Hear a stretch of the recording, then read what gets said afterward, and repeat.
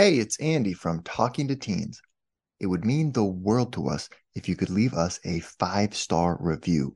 Reviews on Apple and Spotify help other parents find the show, and that helps us keep the lights on. Thanks for being a listener, and here's the show. You're listening to Talking to Teens, where we speak with leading experts from a variety of disciplines about the art and science of parenting teenagers. I'm your host, Andy Earle.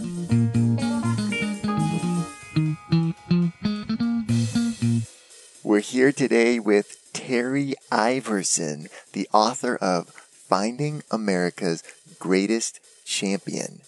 Terry is the president and CEO of Iverson & Company, a machine tool distributorship and rebuilder in Des Plaines, Illinois. Terry spent thousands of hours canvassing the country, talking to schools and visiting with national and local state politicians about manufacturing in America. He's even testified to the Small Business Committee of the House of Representatives in Washington, D.C. Really interested to bring Terry on the show today and talk about the job market that today's teenagers are going into and what he sees happening behind the scenes there. Terry, thank you so much for coming on the show.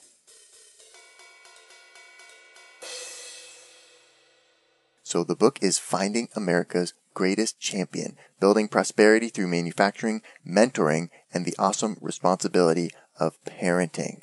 You did a whole bunch of research. There's statistics and facts in here. What inspired you to write Finding America's Greatest Champion?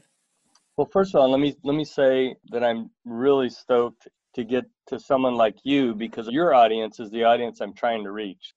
I've been in manufacturing for now, this is my 40th year, and mentoring young people has been a big part of my life. I used to be a travel soccer coach, and I mentored a lot of both young men and young women. And so when I retired from that, I decided to try to connect with my corporate world with young people. So I dove into the technical education side. I was, interacting with a lot of teachers and high schools and community colleges. And then I realized that there's a void with young people in our industry. They just don't know about the opportunities in our industry. And then I grew up with a single parent. And so I had a lot of mentoring and opportunities that teachers and coaches reached out to me. And so I wanted to pass it forward to the next generation and try to be an advocate for mentoring, just like I had assistance when I was young.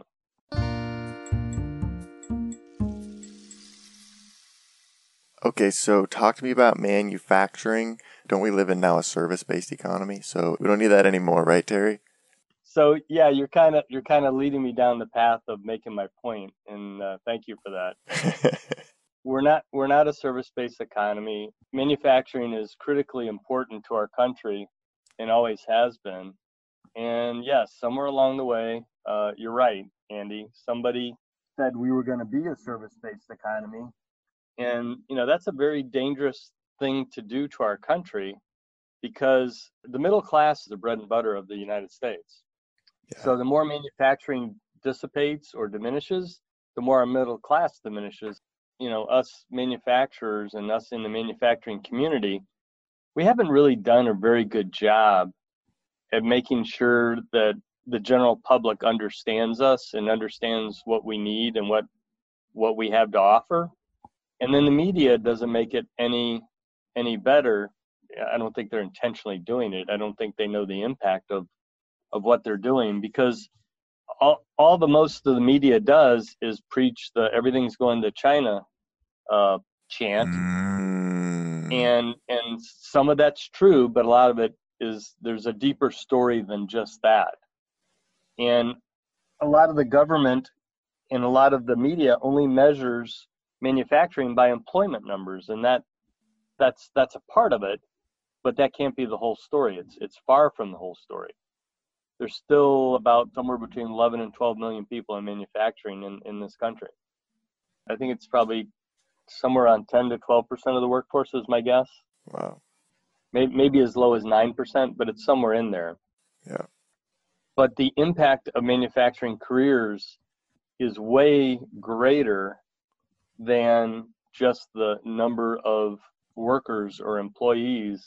I think the most telling statistic, Andy, that you might have read is that if you measured the U.S. manufacturing economy on its own, separate from everything else of the U.S. economy, and if you measured it against the rest of the world's entire country's economic footprint, the U.S. manufacturing economy would be number 8 in the world, just by itself. Wow.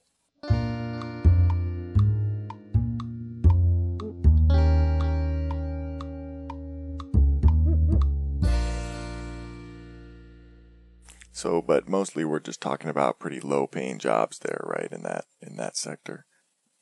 No, no, that's not the truth. The average manufacturing job with benefits is about $82,000 a year. Ooh. Now, having said that, keep in mind that's the average. So you have salaries that are way higher than that. And yes, you do have salaries way lower than that. Sure. But the average, which would indicate tenure. I mean, people don't walk into our industry making $82,000 a year with benefits just by showing up and not knowing anything. You have to have skills. Right. But so that compares to non-manufacturing jobs, which you write here on page 54, have an average of just $64,000 per year with benefits. So it's actually manufacturing jobs are significantly better paid than the average jobs in other sectors. They are. And when I talk to high school students, Andy, I'll go into a room, and I just went on the south side of Chicago recently, like March 3rd or 4th, right before the lockdown. And I said, how many of you know anything about manufacturing? And it was a group of about 20 young men, and only two raised their hand. And it was kind of like they were embarrassed to raise their hand. And I said, you're a bunch of young men. I'm sure you're interested in athletics and sports and et cetera. I said, so what happens if I have one ticket to the NBA championship game? Is this ticket going up in price or going down in price? Mm. They all raise their hand. It's going up in price. Up, yeah. I said, exactly. I said, so what happens in the manufacturing sector, guys, is that we have probably 600,000 positions around the country that are unfilled right now. And over the next 10 years, we'll have probably 2.5 million manufacturing positions go unfilled. So Wow. when you have an applicant that stands up and says, I've gone through training and I want to be in manufacturing, and you have all these people wanting, the one person or the one ticket, what happens to that salary, just like the ticket to the NBA championship? And they all go, it goes up, Mr. Iverson, it goes up. And I go, exactly. So over time, the more void that we have in manufacturing, the more those salaries are going to go up. And you think that void is going to increase in the next 10 years? I think it is, but there's a whole new component to it since I wrote the book. And over the last, the COVID-19 thing's been over the last 2 or 3 months, right? Yeah. So what I think is going to happen now is that more companies, with the latest scenario that we've had, Andy, through the inability to get things from overseas because of the COVID-19 crisis, and with the sentiment with China, which obviously there's not necessarily positive sentiment right now, that you're going to find more companies and more of the consumers are going to be a lot more educated through all of this. And there's going to be more of a requirement or a desire to move things back into the country. Yeah, right. Keep things local. Keep things made here. Yeah, I think people have suffered in terms of the pain of not being able to get, whether it's ventilator parts or masks or whatever the case may be. I think people have realized that, and the general public is now starting to realize that. And so I think there's going to be more of an interest to have things made in the U.S. It's a very painful lesson that we've gone through, but that's one of the things I think that'll come out of this terrible scenario that we're in right now. And that'll make even more desire for more manufacturing jobs to be available.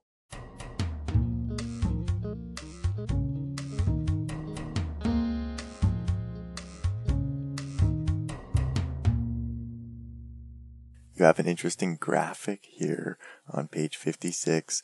It says over 70% of Americans view manufacturing as the most important industry for a strong economy and national defense, and 77% of Americans fear the loss of domestic manufacturing jobs to other nations, but only 30% of parents encourage their kids to enter manufacturing, and only 17% of people view it as a top career choice.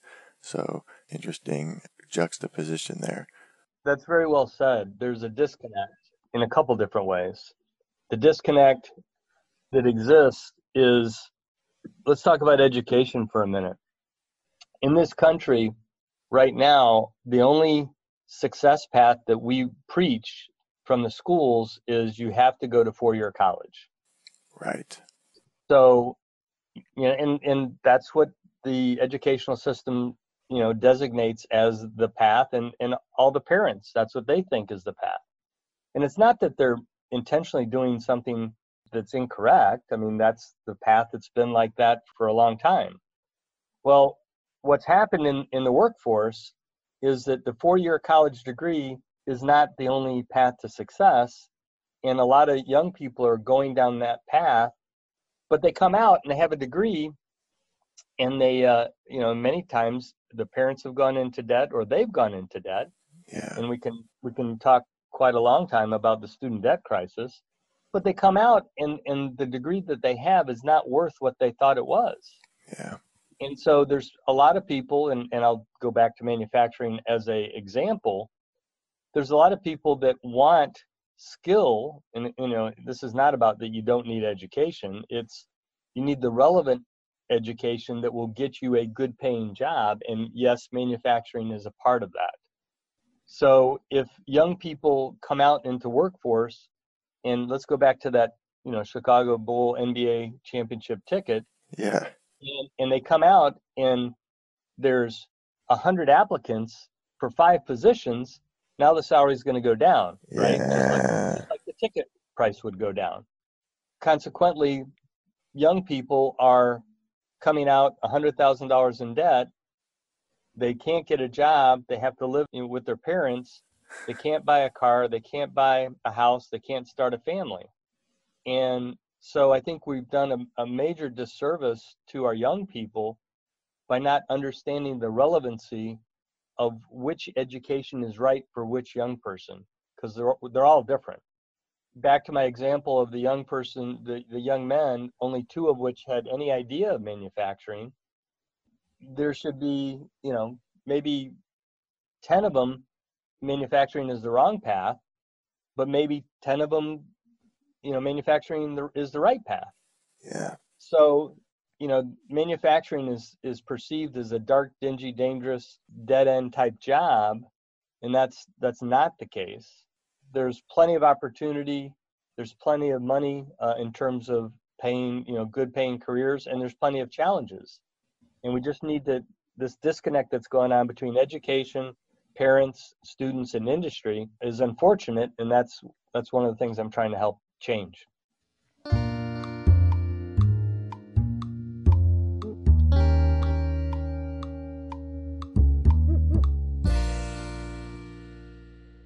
AP exams start May 11th. Are you or your teen anxious? Prompt is here to help for the English and History APs. These exams have a single essay written in 45 minutes. Prompt is the world leader in writing coaching. Their writing feedback is what great teachers provide when they have more time.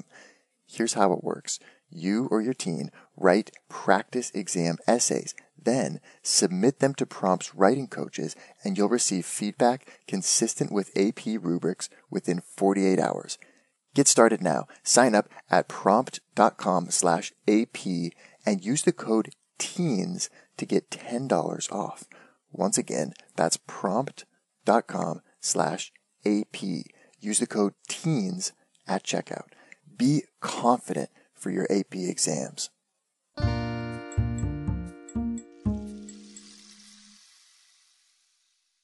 Okay, so you talk about how in your interview with Laz Lopez, if you're starting school now, most of the jobs that you'll be participating in may not have even existed.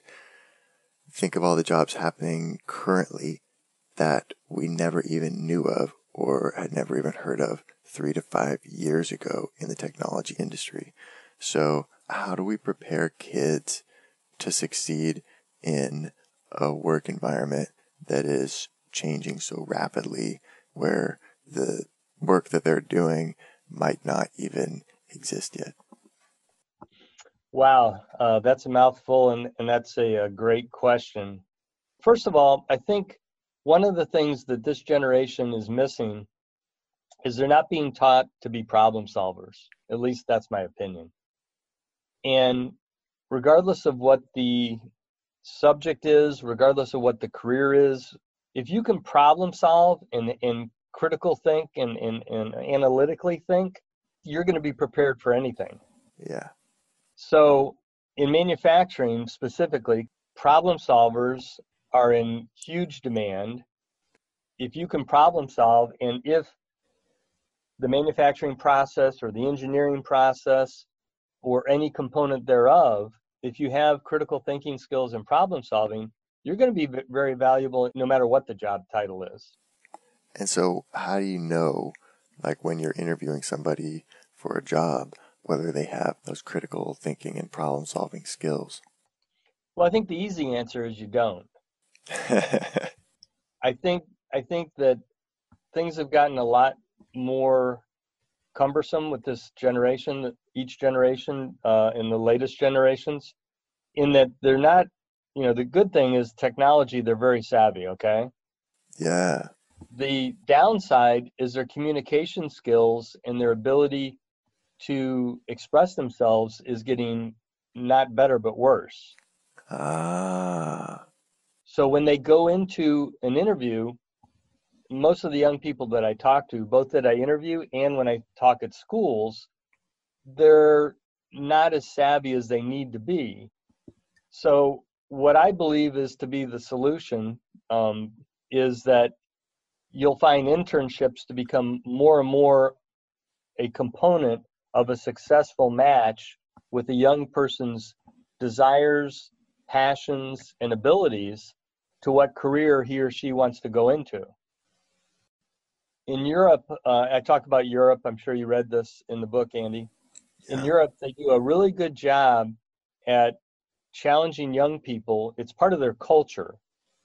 And they do a really good job at challenging their young people to understand what they want to be good at, what they're passionate about, and what career to potentially go down a path early in the game.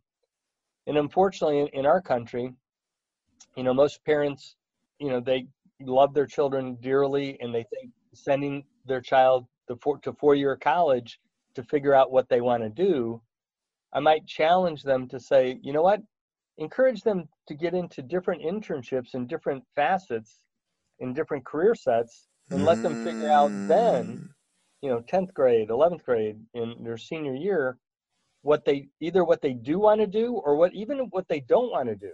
Yeah. It's not a waste of effort or energy or time if you go into an internship and say, well, that's one thing I don't want to do. I for sure know that is not my calling. Yep. Right. And that's a good thing. A lot of young people say, well, that was a waste of time. Well, not quite. Yeah. It's not. Right. And so to answer your question, you really can't in an interview, because you're dealing with a part of the population, with young people today, that aren't as good as they used to be, no offense, at communicating who they are and what they're interested in, what they're good at. And so I think internships going forward are going to be more and more critical for both the young person and the employer or the hiring segment of the market, and everybody wins.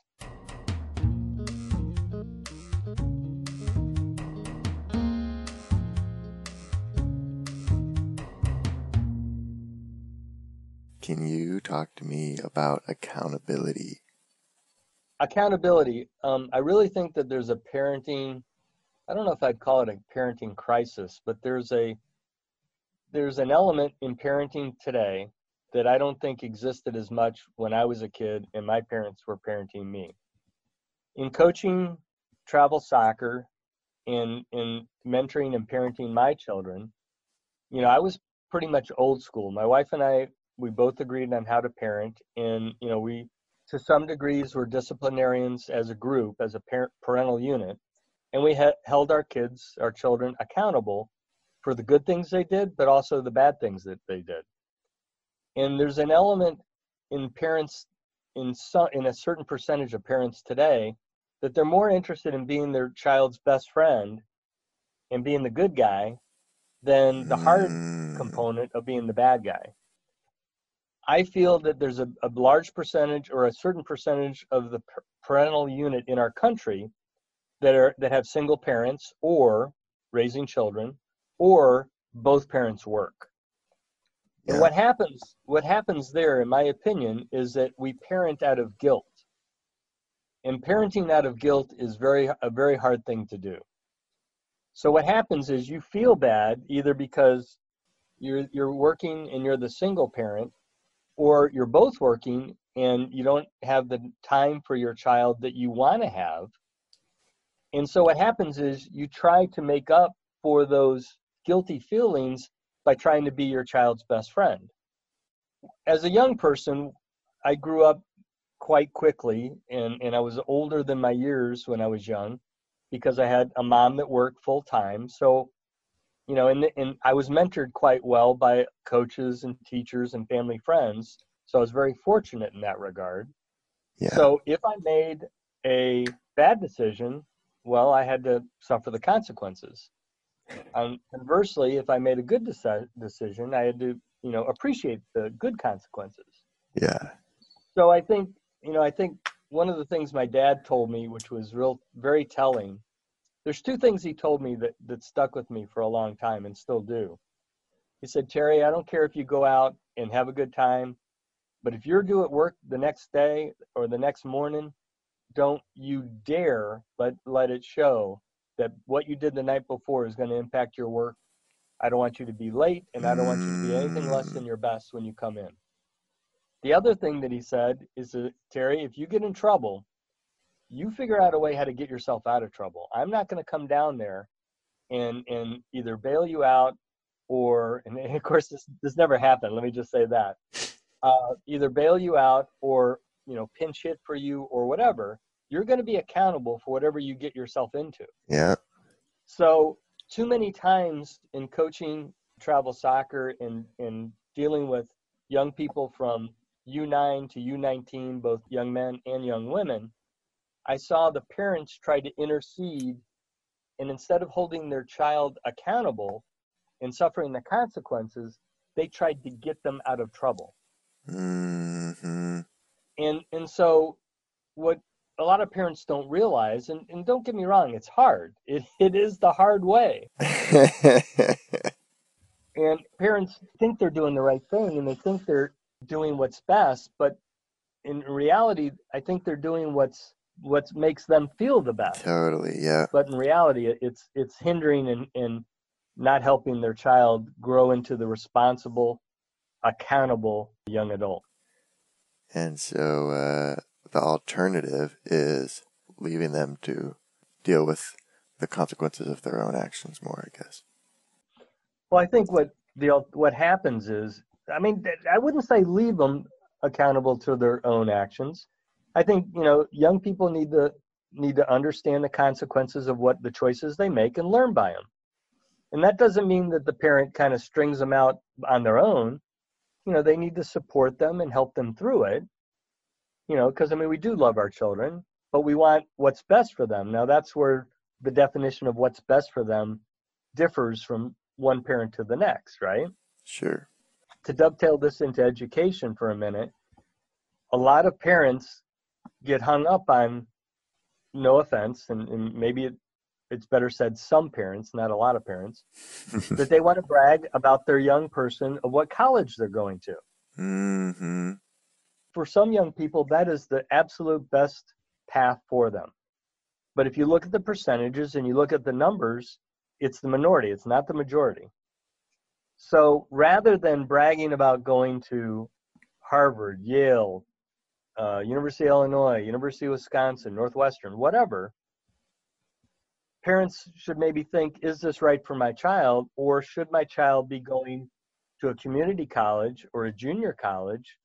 Or should they be, if they went into internships in their 10th, 11th, and 12th grade years in high school, should they go right into the workforce?